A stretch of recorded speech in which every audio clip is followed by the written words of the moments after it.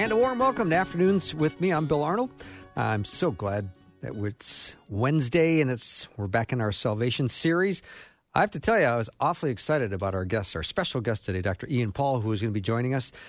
Unfortunately, he ended up with a migraine headache and had trouble getting out of bed today. So he sent us an email late saying that he was not going to be able to join us. He felt terrible about it, but we just prayed that he would be quickly healed from his migraine. That must be a horrible, horrible condition to be in. I've not had a migraine ever, so if you have ever had one, you have my sympathy. And Dr. Ian Paul, our guest, said, please reschedule with me because I very much want to be part of this conversation. But as you know, this series on salvation probably lasts 6 to 8 weeks, and it's done by myself and Dr. Peter Kapsner, who's on our studio line. Peter, welcome to the show. Yeah, thanks, Bill. That was such disappointing news, obviously. There's so much that we had the opportunity to talk with Ian about, and I assume we'll be able to reschedule with him. But, boy, I do have a close family member who has had a series of migraines over the past 10 years or so, maybe a few times a year. And outside looking in, that is absolutely not something you ever want to have. I mean, it's even from any kind of light at all, right? Just completely makes the whole thing just, blindingly painful. So I've seen it and I sympathize, and disappointing as it is, that we'll obviously hope for a speedy recovery too. The good news is we're talking about salvation, and that is a very, very big topic with lots to cover. Yeah, we're not going to exhaust that one anytime soon, right? And I just have to say our series so far, Peter, has been incredibly popular. Last week alone, there was 22,000 downloads of the episode. No, wait, 22 downloads of the episode. So I was a little off on my number. But let me just say, it's very, very popular. A couple of zeros here and there, give or take. I mean, that is very popular. It's all pretty close. So that's... So I've got Merriam-Webster's dictionary open, and the definition of salvation is deliverance from the power and effects of sin. There you go. Boy, it really is too. I mean, right? I know that we've talked already a little bit in some previous episodes about that meaning of the word salvation. At its root, at least in the New Testament, when Jesus uses it, when Paul uses it, when we see that word show up as often as it does. There's sort of two dimensions to it. And one is to be rescued or delivered from something, as you just referenced. There is another part that's sort of assumed that if you are going to be rescued or delivered from something, there's kind of this healing that comes with it too. There's a restoration. There is the way things are meant to be. So it's not just that you're delivered from something that's impacting you, you're also restored. And so there are some pictures of that when Jesus comes to the lepers, for example, and heals them. Leprosy is often seen as a physical sort of analogy to that which is sin that so disfigures what we're meant to be. So when Jesus heals the leper, it isn't just to stop the leprosy. It's terribly compelling to me that as the leprosy is stopped and halted and rooted out of the leper, that actual true face of the leper is being restored in those moments. And so it's a beautiful picture of salvation as this idea, I've been rescued from something, but not just so that it stops, but I'm actually being restored into what I was originally meant to be. Mm-hmm. Peter, I want to talk a little bit today about people who might be listening to Faith Radio more recently, and maybe they're new in their faith, maybe they're just kicking the tires, and maybe they've heard the expression God's plan of salvation. And you think, what's the plan of salvation? And I think if we started with the why would we need to be saved?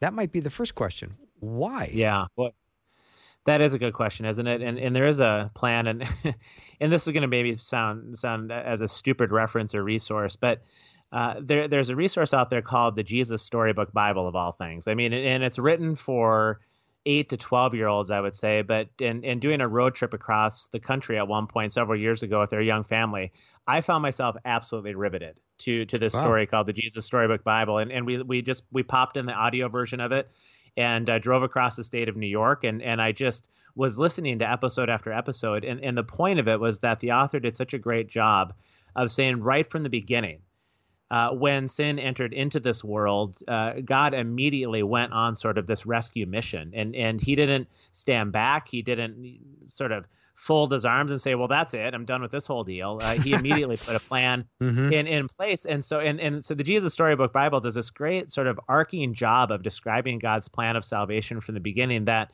he constantly was foreshadowing in different events of the Old Testament. And that's what we were going to talk about with Ian today, is some of that foreshadowing of salvation in the Old that then found its climax in the cross and the resurrection of Jesus. But to the point of why do we need to be saved, the Bible is pretty clear that sin is not just something that we do. Like when I was growing up and I would hear the word sin, I just assumed that it was some kind of thing that I might have did, a behavior that I had that was against what God would ask me to do. So when I would lie, I would then commit a sin.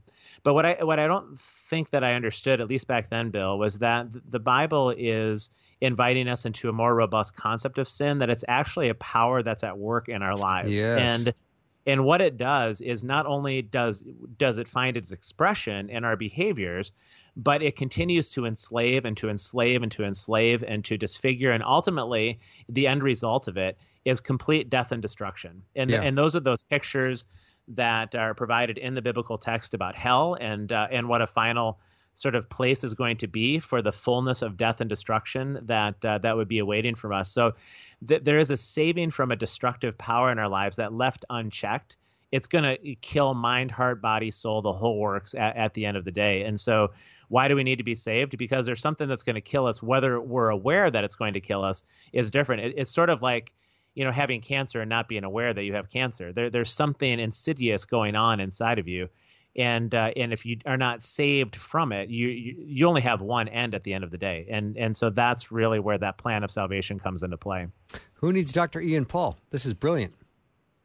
Yeah, see, right, you and I can sort this out. Yeah. Well, let's look at a couple of things that the Bible says about sin. In Ecclesiastes 7, verse 20, it says, surely there is not a righteous man on earth who does good and never sins. Yeah. And of course, the famous verse from Romans chapter 3, for all have sinned and fall short of the glory of God. And I love 1 John 1:8, if we say we have no sin, we deceive ourselves and the truth is not in us.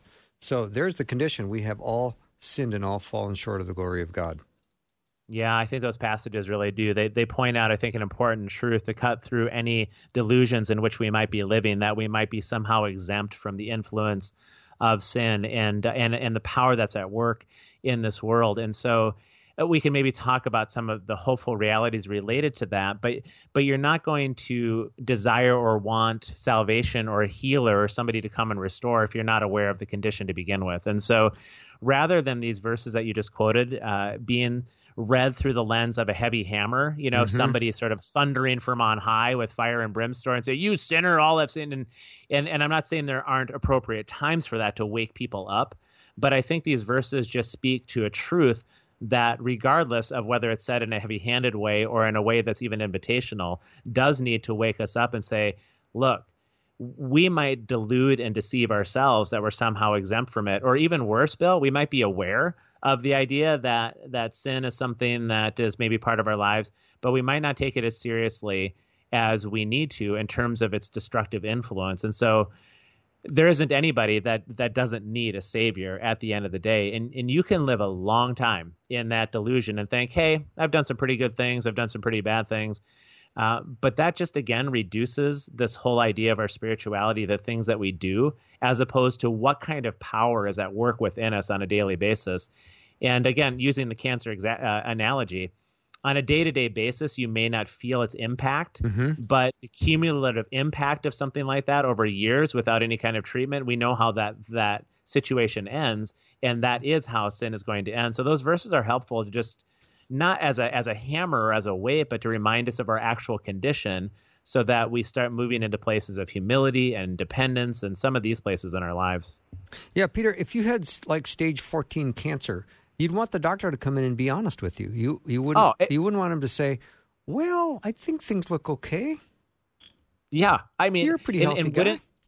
And wouldn't you call something like that good news if that doctor came walking in and said, and by the way, I do have a way out of this mess? I mean, that would be like the best news of all time. And I think, if you had stage 14 cancer, you would be on sort of like the end of your rope and hoping that there would be any kind of hope at all. And I once I heard a sermon series on the ideas of "Oh, taste and see that the Lord is good," and it was right out of Psalm, I think 50, in the Psalm 50s range. "Oh, taste and see that the Lord is good," and the pastor started out with kind of an interesting premise. I would have never guessed that he was going there, but he said, "When is the last time that you've tasted your own depravity?" Ooh. Which is not a super popular way to start a message series, right? Like, and he said, to ask God to give you a bit of a whiff of the cesspool of your soul, if you trust who God is as the healer, then that is actually a really beautiful place to go with God. It's a scary place,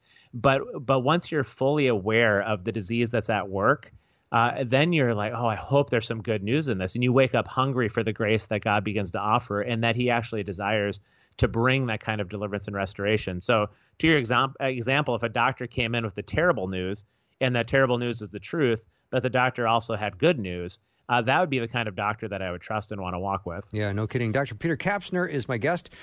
We are in our series on salvation. We're in week 3 out of, I think, week 7 or 8. We're going to keep going for a while. And our guest, Dr. Ian Paul, was not able to join us today, but we're going to go ahead with lots more on salvation and God's plan. The why, the what, the how. There's lots more ahead. We'll be right back.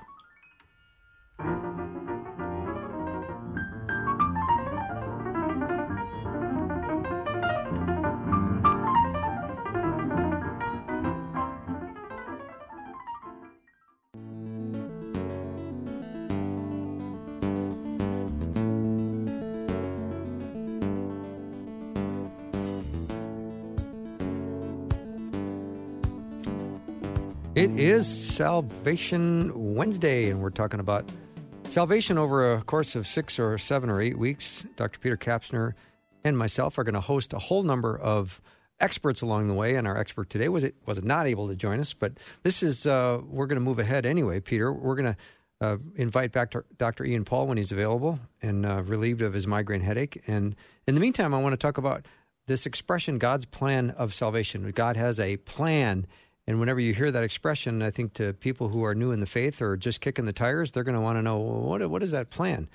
And the why part is that we all have sinned, and we are sinners. And I appreciate the fact that you talk about it in a way that is so honest and clear. It harms you, it harms others, and most importantly, it's dishonoring to God. I think... Yeah, when you look at even the events in the world around us, right, Bill, the world is clearly not functioning as it should. And when we look at the difficulty in relationships that's happening in our country and, of course, even around the world, that is just these expressions of the destructive influence of sin. And there is possibility for hope and restoration and renewal, but boy, it's all around us. So you don't have to look much more past the headlines to see the why that we need salvation. Yeah, that's true. But if we talk about the what, and I think, well, God has a perfect plan. It's a perfect plan because we're just not able to save ourselves. There's no way, no chance, no how. Yeah, I mean, right? There is no. I've heard it said this way about the idea of sin, just by way of another analogy. And I guess analogies tend to help me a little bit more when it gets into these sort of theological concepts or words that might kind of lose their meaning because they've been used so often. But the analogy that I appreciate in terms of our complete inability to deal with our own sin is the idea that if you have a plant and that plant gets some sort of disease to the plant and you can kind of start seeing it eat its way at the leaves of the plant, that plant has no capacity in and of itself without some kind of external force or some sort of external influence on it. It can't relieve itself of the disease itself. And so that disease is going to kill the plant. Now, that plant is not the disease. And I think we have to be pretty careful about that when we start talking about the why and the what and what God is up to. Sometimes we can get a little bit confused and think that the sin is actually the human being, as opposed to that which is winding its way and destroying the human being. And the human being cannot escape that influence of sin any more than a plant can, escape on its own the influence of the disease. And so there does need to be an outside physician of sorts. And it's part of why Jesus says, I'm the great physician, right? I've come to heal the sick. And of course, he means that in the external world. But as he's healing people in the world around him, it's always a picture of the greater salvation that's offered, which is the ultimate healing of our souls. And so we talked in week 1 in this series about the idea that Jesus' very name means salvation, and everywhere he went, salvation came. It's something I really appreciate when C.S. Lewis talks about this in The Lion, the Witch, and the Wardrobe, and the way that he describes the Aslan figure, the lion figure in these books, who is the picture of Jesus, that Narnia itself, the land in which his chronicles are set, is stuck in this deep freeze. And also Aslan is on the move, and everywhere Aslan goes, things are being set right. Life is restoring the way that it is meant to be. And so in that same way, when you see Jesus or salvation walking among us, everywhere he goes, everything is being set right. And so we do have this disease that's disfiguring us, but we aren't the disease. We are responsible for the disease. And yet God in his grace comes, and everywhere he goes, he's about the business of setting things right. Mm-hmm. So in God's plan of salvation, I mean, God himself became human in the person of Jesus Christ. And of course, Jesus came to earth and lived a perfect life. He was sinless, and he offered himself as a perfect sacrifice on our behalf. Yeah. This is, if people ever ask the question, how is Christianity different than other world religions, historically or even current ones? And you don't have the comparison in any other religion of a God who is willing to take it upon himself to be the one who provides the way forward through his own humility, suffering, and death. I mean, gods in different religious traditions are to be worshipped. Gods are to be served. Gods are to be appeased. Gods are to be afraid of. And again, some of those words apply to our Judeo-Christian religion, of course, in so many different levels, except that the big difference is that God, out of love, decided that the only way to be able to deal with this sinful situation is to offer himself up and go through the waters of death itself. Because, as we talked about earlier in this segment, the only end of sin, there isn't any other end to sin other than one, which is that you end up going through the waters of death and you end up in this eternal separation from God, and you don't have any hope or any future. You can't set yourself free from that. But one of the amazing mysteries that we see in this Christian tradition is that God was willing to become flesh and dwell among us. He gave us for 3 years of powerful ministry what salvation actually looks like everywhere it goes. And then he decided, you know what? There is one person who can walk through these waters of death, and death can't hold him. And so that obedience to the cross that Jesus said yes to, he was saying yes to going into those waters of death and saying, look, I can go ahead and beat death itself. And in so doing, create a way forward for everybody else to also beat death if they tether themselves to me as the one who has conquered all sin and all death. And if you're willing to do that, I can begin the process of freeing you from this disease in this life, salvation in the present. But that'll just only be a foreshadowing of the full restoration that awaits you on the other side when I take you across those waters of death and into new life. Bill, you and I, we couldn't beat death on our own, but he became subject to death so that he could beat death, so that no longer would sin have its final hold over us. And of course, I think of 2 Corinthians 5, for our sake he made him to be sin who knew no sin, so that in him we might become the righteousness of God. I heard a great pastor give an illustration which just made me smile. But he said when he was a kid, and he and his friends would go down the basement, and they'd make all kinds of noise, and they'd be making, all trouble and noise, and his dad would yell from the top of the basement stairs, quiet down, you guys need to quiet down. And then he'd yell it a couple more times. And then once he came to the door and said, don't make me come down there. Yeah, I mean, right? And the sin of the world was such that, you know what, the only way to save us from our own destruction and sin is for God to send his one and only son down to save us. Yeah, it really was. And again, he was the only one that had the capacity to deal with the fullness of that sin and to walk through those waters of death. And so when we think about the fact that God took on our behalf what we deserved, it's not so much the idea that, there was a God the Father sort of being in heaven who was mostly mad and really just wanted to throw us into hell at every possible turn. But Jesus was sort of the good cop in this and decided to assuage the anger of the Father, right? That It's much more the idea of him taking what what we rightfully deserved, is if you can change the picture a little bit and say God, from sort of this brokenhearted place of love, that his beautiful creation was being lost through the foolishness of its own choices.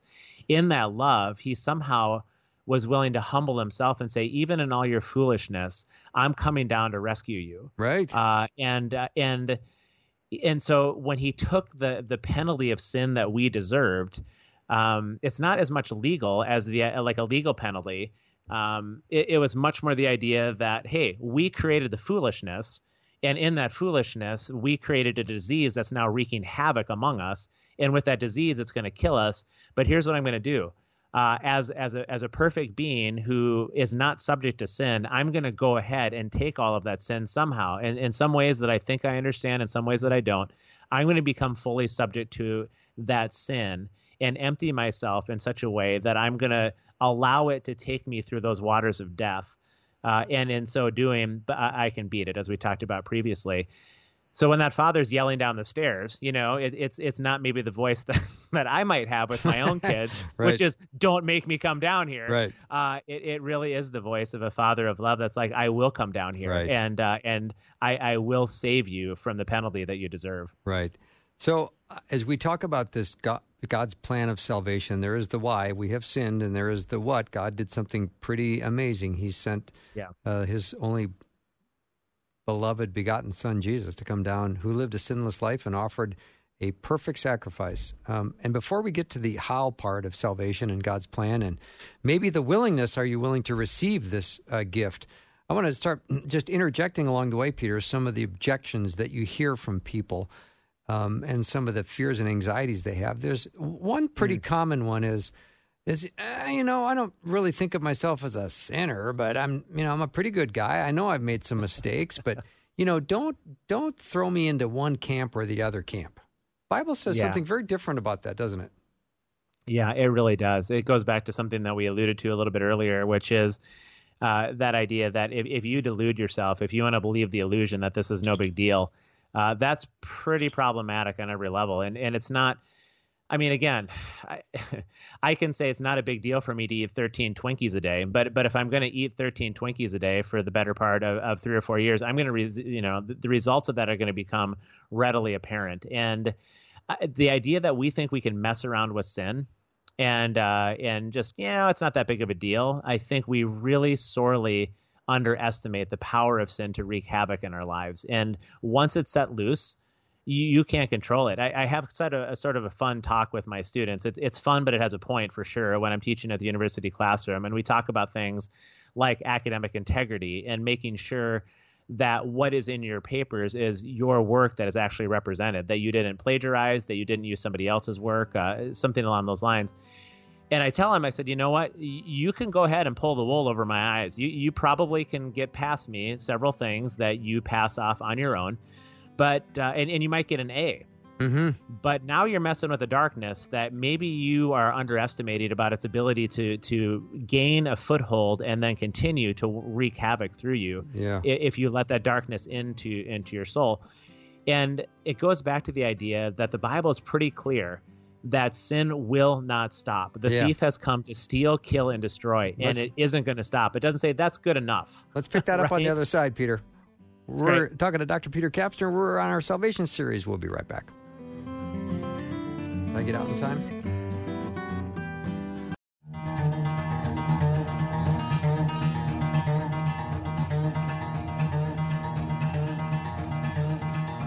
Welcome back to the show. Dr. Peter Kapsner is my guest. We're in our Salvation series. This is week 3. And Peter, I cut you off pretty fast right before the break there. I didn't mean to do that, but I did mean to do it. Yeah. I know. Gave you great delight, didn't it? Yeah, it did. I felt very powerful at the moment.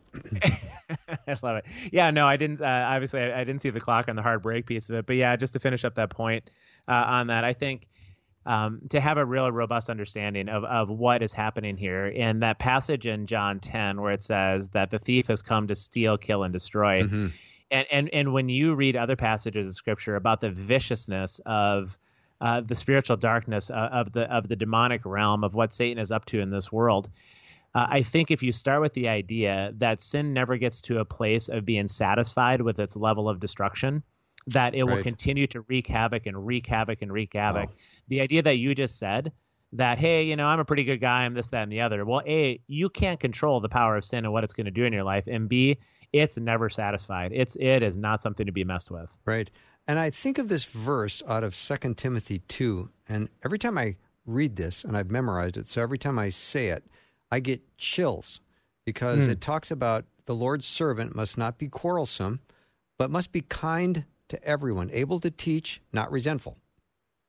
So opponents, this is people who are in opposition, obviously, to your message, opponents must be gently instructed in the hope that God will grant them repentance, leading them to a knowledge of the truth, and that they will come to their senses and escape from the trap of the devil who has taken them captive to do his will. Boy, that is a powerful verse, Bill, and I think it dovetails perfectly into what we were just talking about, is you have Satan's desire to take somebody captive. And here's what I would say. I've thought about this a lot over the years so what might be the methods and the strategies of the enemy if they were wanting to take somebody captive. In this case, what might be the strategies of Satan if he wanted to take somebody captive? And Satan shows up in two different kinds of forms in the biblical text. And one is that of a roaring lion who is seeking to devour and to kill in those ways. And I don't know about you, but if I met a roaring lion on the street, it would be pretty clear to me that I'd want to run, right? I wouldn't be like, yeah, let's hang out and have a chat here. We're gonna run from that. I wouldn't entertain the idea of the lion, and I wouldn't be too scared about the lion taking me into captivity, as it were, because I'd be running the whole time. Right. But the flip side, Satan shows up as an angel of light in the biblical text, and that's a much more troublesome analogy to me or picture of Satan, because what an angel of light is somebody who appears for all intents and purposes to be the kind of being towards which you would want to walk, that there would be the promises of hope, that there would be the promises of sort of peace in your soul if you walk that direction, or just the kind of, well, it's not that big of a deal, it's okay what you're doing, those kinds of ideas. That's how I would probably try to take somebody captive, is through deceit. And Satan is known as the father of lies in the text, and an angel of light is the ultimate expression of that deceit. So if somebody is saying, hey, sin is no big deal, that is a pretty profound deceit. And the more you say that, the more you're actually living in captivity and you don't know it. And if I was somebody who wanted to put somebody else in captivity like Satan in that way, the best way to do it is to have them in captivity and have them not know that they're actually in captivity. Yeah. And then you're dead. That's when the text says that you're dead to sin, it's when you're no longer asking even any questions about a different way of being. You just sort of assume that this is the case. That's a pretty scary place to be. And it would make perfect sense that Satan would want to appear as the most attractive possible being to you, to say things that your itching ears will want to hear. Oh, for sure. I mean, think about how we just go ahead and celebrate somebody who kind of can fudge on their taxes a little bit and that they beat the government, or think about, ideas of beauty in our culture that you end up watching maybe, some sort of Oscar award presentation, and you see everybody all dressed up and celebrated, and that somehow is beautiful. When that's such a it looks like if you could become beautiful like those people, that you would then have the peace of the soul, except you can never become. I mean, beauty is such a moving target. It's not even biblical beauty that's being represented there, but it sure is attractive and appealing and compelling. Or it could be your vocation. It could be a relationship. You name it. But Satan is always putting idols in our faces that look very attractive towards which to walk, that promise peace and hope and joy. And every step you take towards them, it might give you a little hit of temporary peace and joy and those sorts of things, but it never is the fullness of it, but it compels you to keep walking towards it. And boy, is that a scary place to be at the end of the day, because it sure looks like, well, maybe I just didn't do this relationship right, so I'm going to do the next one. Or maybe I didn't get this job right, so I'm going to do the next one. Or maybe I didn't do that beauty treatment right, so I'll do the next one. You can waste an entire lifetime being in complete bondage to that whole way of life. Wow, that's so true, Peter, and so well said. So as we talk about God's plan of salvation, and I want everyone to hear this, the why part of God's plan is because we are all sinners. We need to be saved. We need to be rescued. I mean, I love these words because they're so powerful. God will redeem us. God will save us, rescue us. This is so amazing. And in his plan of salvation, he sent his son Jesus, who was sinless, and he offered a perfect sacrifice on our behalf, going to the cross to die for our sins. And actually, he paid for the sins of the entire world on the cross. So he can take dead people and make them alive because of his resurrection and because of what happened on the cross. Now I want to get to the how part of salvation. And a lot of people go, well, how do you get this gift? What is necessary? What happens? Yeah, boy, that's the crazy thing about this God that we serve, Bill, and again, as we compare the God of heaven to the false gods of different religions that are demanding sort of an endless run of sacrifices, or you can never quite get over that hurdle. You're always in this place of bondage and despair. God makes it it is easy and unbelievably difficult all at the same time. It's easy in the sense that there's only really one thing you need to do, but boy, to do that work, and that work simply is, I will admit that I've got a cancer running through me called sin. I'm not going to play games anymore. I am not going to pretend. I'm not going to be in that place of denial. And I do think that medical analogy holds, right? I mean, for anybody who's experienced a difficult medical diagnosis, that one of the first places you go is denial, that it isn't actually true. But to the person who's willing to admit that this is actually true, to the person that is willing to not downplay it and not say, it's not that big of a deal, but to say, well, I really am walking towards death, and I may not see it in its fullness right now, but I admit that this is part of the deal in my life. God offers this unbelievable invitation, which is simply to repent. And repent, all it really means is to turn away from walking down one path and set your foot on another path. And so to repent is simply to turn away from the idea that sin is not that big of a deal, or maybe it doesn't really impact me, or I don't really have that kind of future of death and destruction waiting for me. It's to say, no, I do. And so I'm going to turn around and I'm going to put my foot on a different path, which is, all right, you're the physician. I'm putting my full life into your hands. It's what you talked about earlier, a doctor coming into the room. It is the doctor explaining the condition, explaining that there is hope, and then it's on the patient to say, you know what, I'm going to go ahead and put my full future into your hands, and I'm going to trust you to go ahead and break the power of sin in my life, which is the point of forgiveness. Forgiveness is simply to break the power of what's going on, so the relationship can be restored, and put my full life into your hands and trust you in those places. And that's when salvation begins to come. Mm-hmm. Peter, let's talk about what happened in the 16th chapter of Acts, where a man asked the Apostle Paul how to be saved. And Paul said, believe in the Lord Jesus Christ and you will be saved. That's the how, isn't it? If you want to be part of God's family, you simply believe.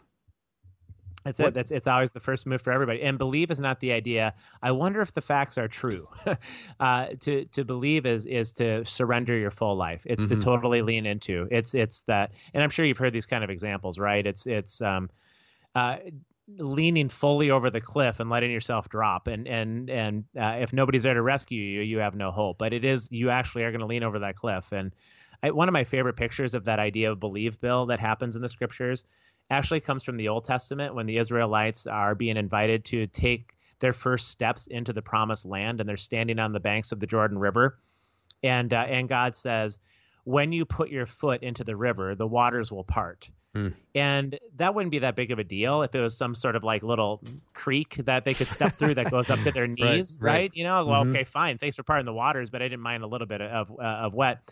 That it was during the flood season, and those were rushing waters, and you had to actually step you weren't stepping down, you're actually sort of leaping down into rapids and a chasm that if those waters didn't part, you were dead. And what God says is actually, I'm not going to part the waters and then you step. It is when you step, I will part the waters. And that meant that those waters didn't part until you were fully on your way down into the chasm. That's what believe means. It means that I'm going to fully trust that you will do what you say you're going to do. And so I'm jumping. I'm leaping in right now. And when they did, those waters parted, and guess what? They stepped into the promised land. And there's a richness in that we could spend episode upon episode of sort of these initial pictures of salvation that we see. Peter, respond to this expression. Believing is, I'm going to believe in, rely upon, and cling to. How about that? I don't know how you'd respond to that, but isn't that what God's asking us to do? Yeah, it really is. And at the end of the day, gosh, and it's, I don't want to say especially in America, but I would say that I think we can both safely say that's a pretty counterintuitive idea to what we tend to be taught, which is that you are self-sufficient, you are independent, you don't need to cling to anybody. Right. And this is exactly the opposite invitation. But boy, when you know there's a Father in heaven who is so good and has only your well-being in mind, why wouldn't you want to cling at that point? I mean, I've clinged to other things in my life, Bill, that let's just say that those things didn't work out terribly well for the peace of the soul. And God is asking us to fully cling in those ways. That's independent of whether you understand everything about God. None of us are ever going to understand everything about God. And so to the person who says, well, I'll think about that if you can tell me about God in his absolute fullness, to which I was like, well, he's a wee bit infinite, so that might be a struggle for me. Right. And so even in the lack of understanding in the fullness, if you to trust that he is good and then to cling is those are the invitations that are rich, but they are not easy to say yes to, especially when sin is crying out the whole time saying, don't do it, don't go there. Right. As it's deluding us, but that's the invitation. Right. Dr. Peter Kapsner is my guest. We are in our Salvation series, and I'm certainly enjoying this. We're going to do this for 6 to 8 weeks, and we're going to put all these episodes together so you can put them all in a downloadable file and maybe binge listen on a road trip. That's what I was thinking anyway when we started. We'll take a short break, and we'll be right back.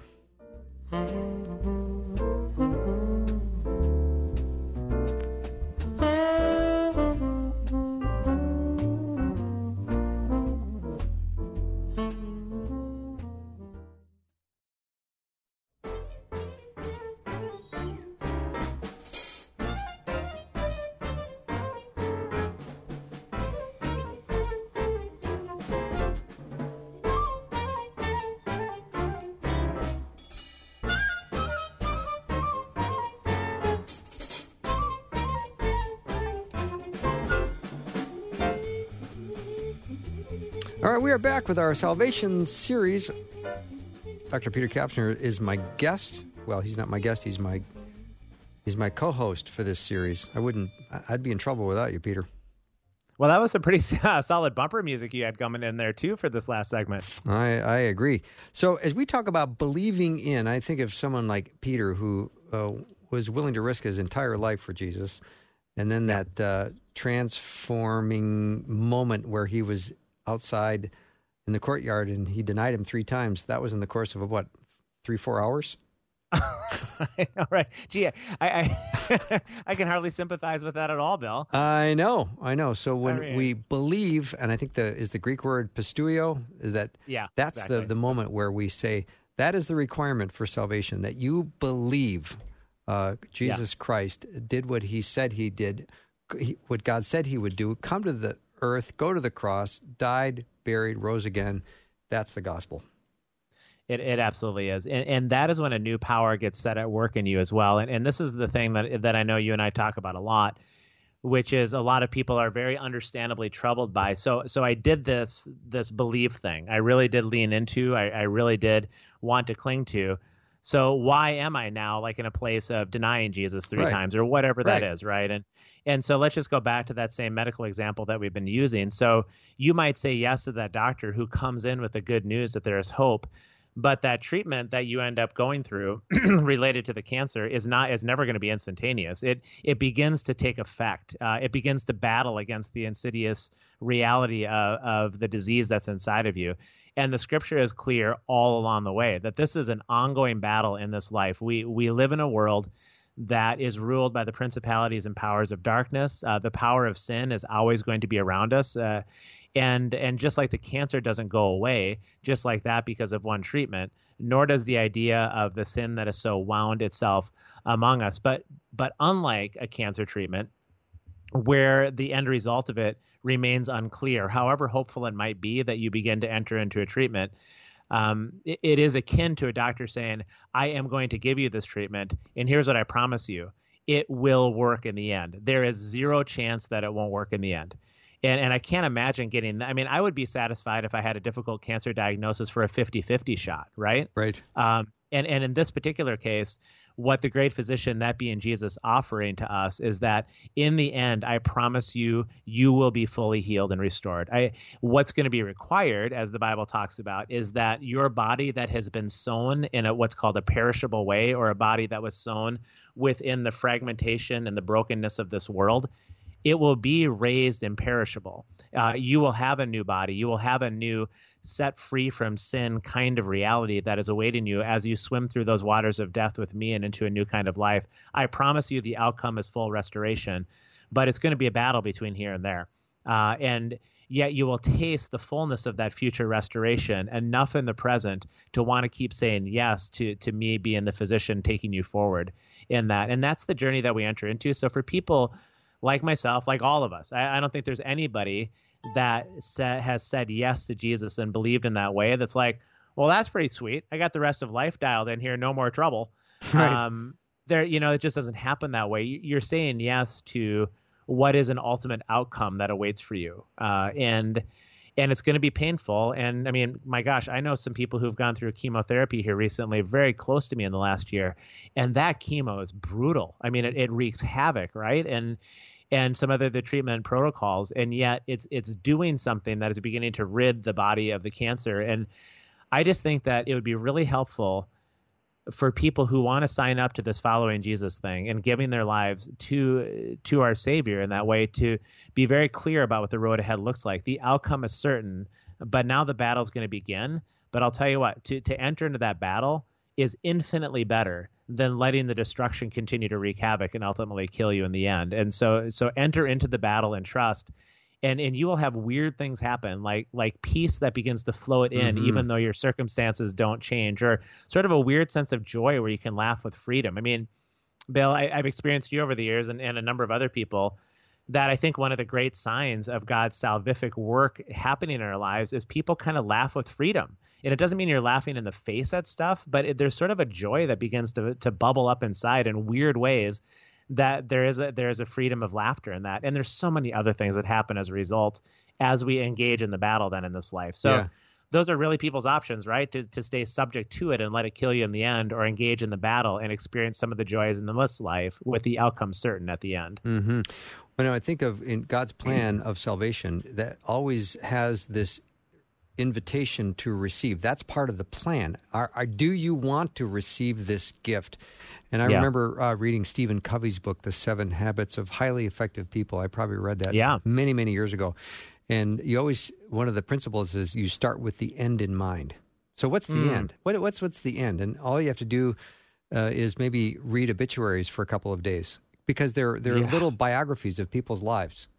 And it's interesting who says, what obit will say, so-and-so departed this earth today for their heavenly reward, and they're now in the presence of the Lord. And then there's others that go on and on and on about everything they did in this life. And, there's no mention of spirituality whatsoever. They're almost like they're trying to justify their existence. But now they're gone. And I want to say, where are you now? Where are you now? Because what does any of this matter? Your degrees, your accomplishments, your hole-in-ones, who cares? Yeah, I mean that's it right there, right? And funnily enough, I was golfing yesterday and came within 6 inches of my first ever hole-in-one. So you're really speaking to me at this point. Awesome. Bill, which would I'm sure have made it into your obituary. Yeah, please, if I go before you, make sure, and you're doing my eulogy, at least mention this conversation at this point. But but that's just it. And I think for people that have lived a bit of life, like I'm sure some of our listeners have, like you and I have, and you begin to see at least the pathway of what Solomon used to talk about, where vanity, vanity, all is vanity, the idea of the things that we can give ourselves towards in this whole world. And yet, boy, life is just a vapor, right? It's just a whisper. It's here today and gone tomorrow. And the idea of having eternity set in our hearts, and that there could be that kind of eternity set free as we begin to lean into who Jesus is and know where our destination is going to be. I love that Covey phrase that you gave, that you start with the destination in mind. And I don't know what people's pictures of heaven might be, but I think safely we can say that heaven is our actual home. The Bible is pretty clear on the idea that we are citizens of heaven walking in a foreign land and in a strange territory called this earth, but we're from a faraway country. And that becomes our citizenship. When we give our lives to Jesus, we have a change of citizenship, and our citizenship becomes that of heaven. And so now we're walking towards our heavenly home as our final destination. And Jesus says, I'm going to prepare a place for you. And it's going to be the kind of place where you will be fully set free and fully healed. So the last part of that for me is the times that I've had to travel away from home in this life.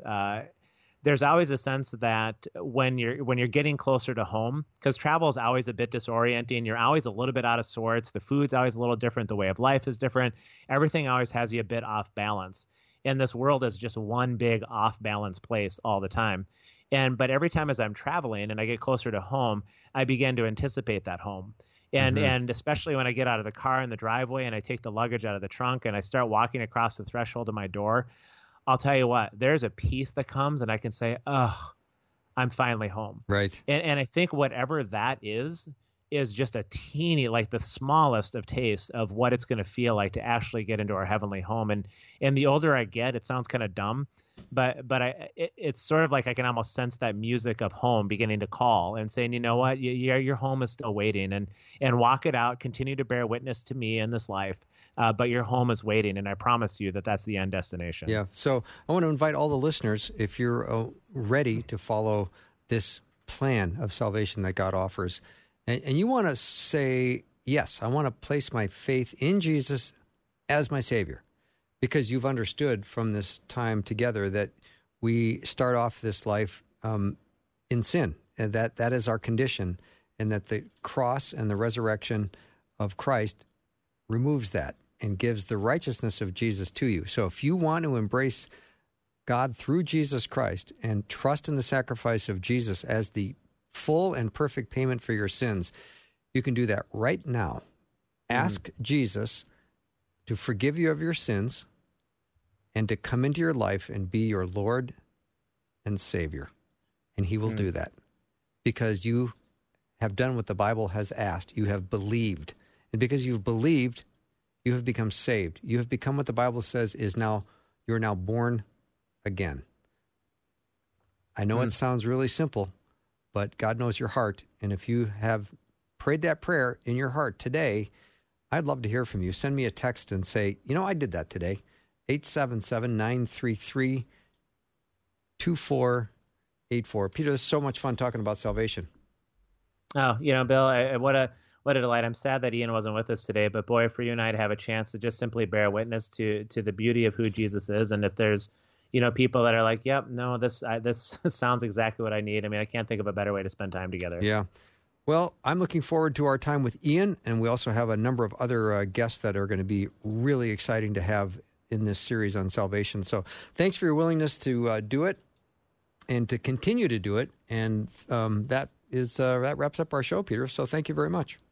That sounds great. Great to be with you guys as always, Bill. Yep. Thank you so much. That wraps up our show, and that is our show for the day. So thank you so much for listening and supporting Faith Radio. Again, if you listened to that last hour and you've said yes, and you said, I want to be forgiven and I want to have a personal relationship with Jesus, and you made that decision today, I would just love to hear from you. You can send me an email, bill@myfaithradio.com, or you can send me a text at 877-933-2484. Have a great night, and God bless. I'll see you tomorrow.